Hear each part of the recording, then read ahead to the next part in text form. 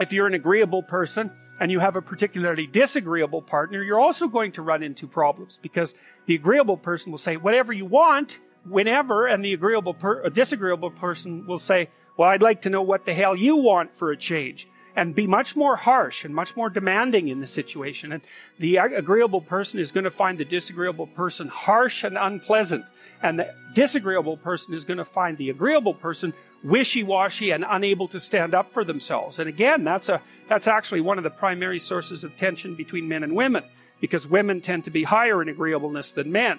It's about half a standard deviation, which is quite a large difference by psychological standards. And so what that means fundamentally, just so you have some sense of how large an effect that is that if you have a group of men and women and you pick out random pairs, the woman is going to be more agreeable than the man 60% of the time. So that's not an overwhelming proportion, but it's reliable, and it's quite large by psychological standards. So there's the problem with agreeableness. Some of you have had roommates, and maybe you're more orderly than your roommate. What does it mean? It means you're annoyed by mess before they are.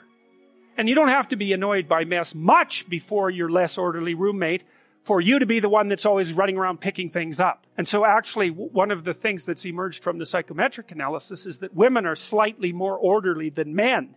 And I suspect that has something to do with the, inequitable distribution of housework. Because even if imagine that your proclivity is to be triggered by disorder 25 seconds before your partner's. Well, you're going to end up, it doesn't take much difference for you to be the one that's always concerned about the mess first. So anyways, and so if you're a really orderly person and you live with a disorderly person, well, good luck getting along with them. They're going to regard you as like uptight and over concerned with details and unwilling to relax, that's for sure. And they're going to regard you as, well, just a bloody mess. And how can anyone possibly live with someone like you? So another reason why it's useful to understand your personality is because I think it gives you a better crack at finding someone that you can actually live with over the long run. And we don't know what the optimal, I don't think you want to live with someone who's exactly like you, because then both of you have the same strengths and weaknesses. And there's a bit of a problem there, right? Because maybe an agreeable person can use a bit of a disagreeable person around them to balance each other out, and vice versa, right? So we don't understand the optimal balance for long-term thriving in a relationship, but I think we do understand the fact that if you're too different in your traits, where you're different is going to constitute a chronic source of conflict. Here's the key to a good relationship. It's not the only one, but watch your person carefully. And whenever they do something that you would like them to do more of, tell them that was really good. And mean it. And it's not manipulative, because if it's manipulative, it won't work. It's like you have to say, wow, I'm so glad you did that. And you have to be precise.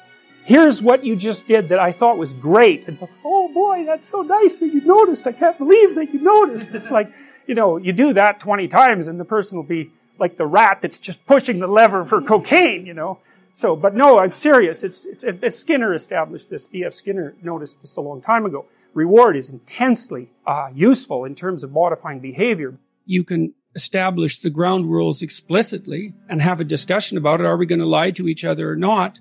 Are we going to tell each other the truth to the degree that we can, to make that an actual goal and to talk through the consequences of doing that and not doing it? And then I would also say, whenever a hiccup occurs in the relationship, maybe you don't call it out at each hiccup, because you have to have a certain amount of silent tolerance in any relationship to let small infractions go. But if they repeat, my rule is 3 times. And it's the rule that I share with my wife. If something happens 3 times that is causing emotional upset, anger, jealousy, disappointment, resentment, frustration, any of those things, anything that you don't want to experience and that you especially don't want to experience repeatedly, then you can call it out.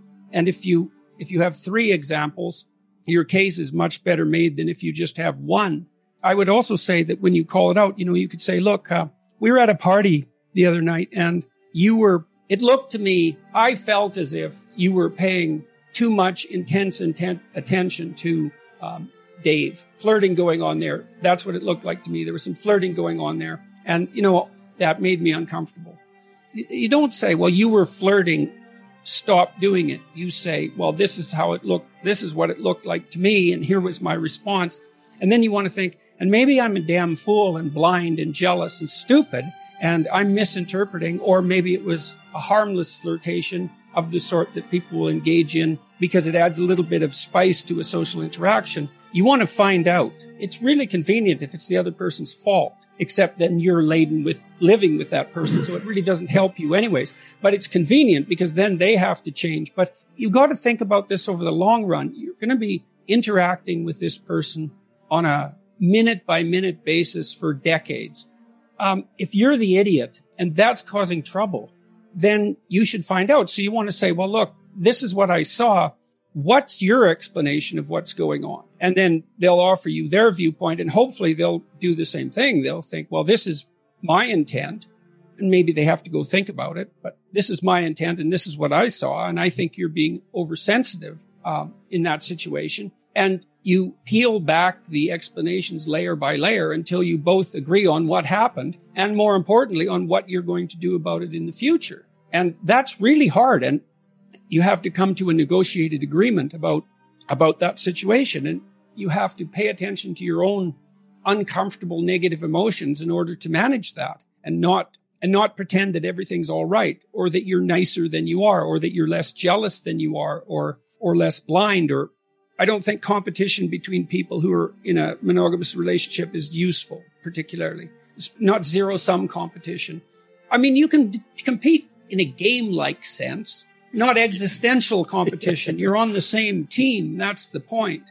And if one of you is feeling left behind for one reason or another, it's time to throw that out on the table and say, look, I'm playing second fiddle here far too often. What can we do about that? Well, it looks like you need it. And like I've got an adventure, it looks like you need one too. Well, how can we rearrange the situation so I have my adventure? And then it's up to that person too to figure out what obstacles they might be putting up in their own pathway, right? That's stopping them. And then they have, they're angry at you for getting in the way, but it's actually a consequence of them using you as a convenient excuse for not doing something difficult.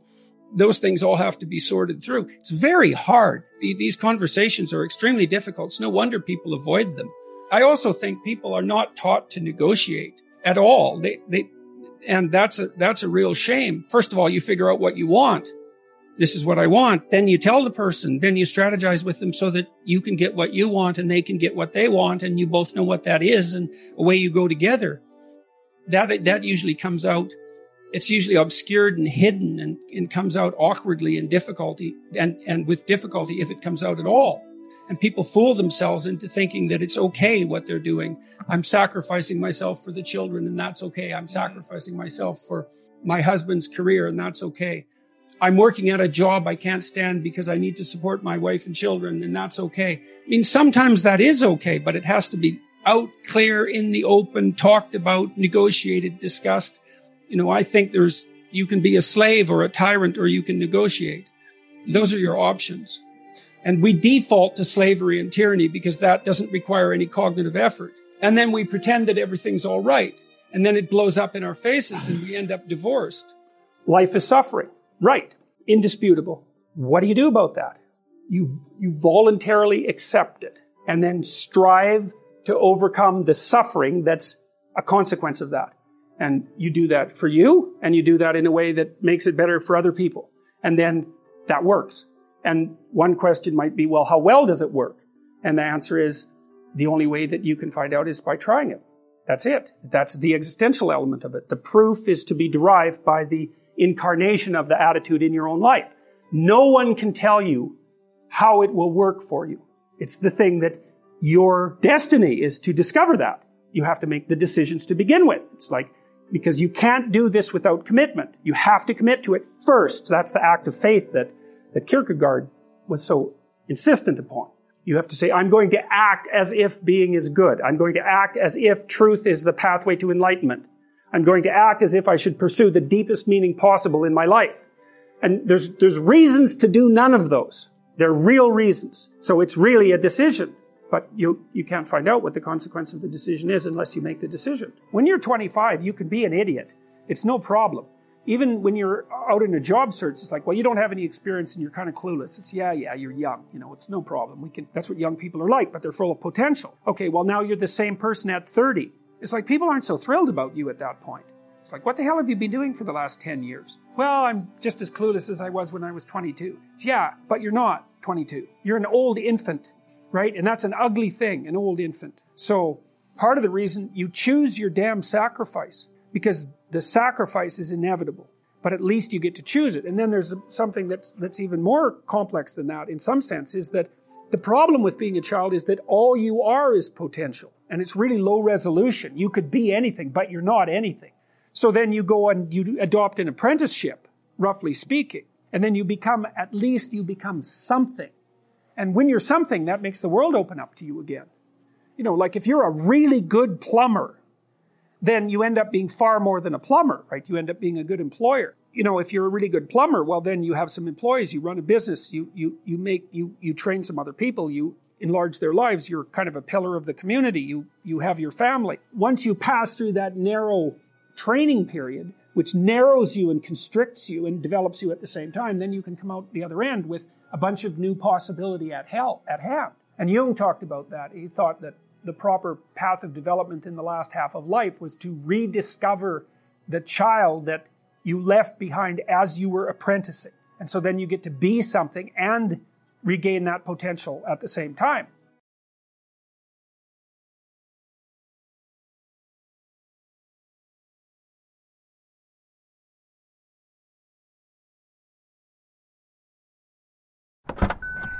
Trying to grab all the groceries in one trip?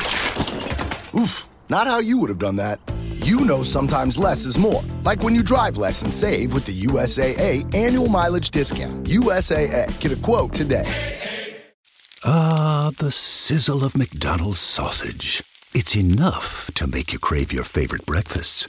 Enough to head over to McDonald's.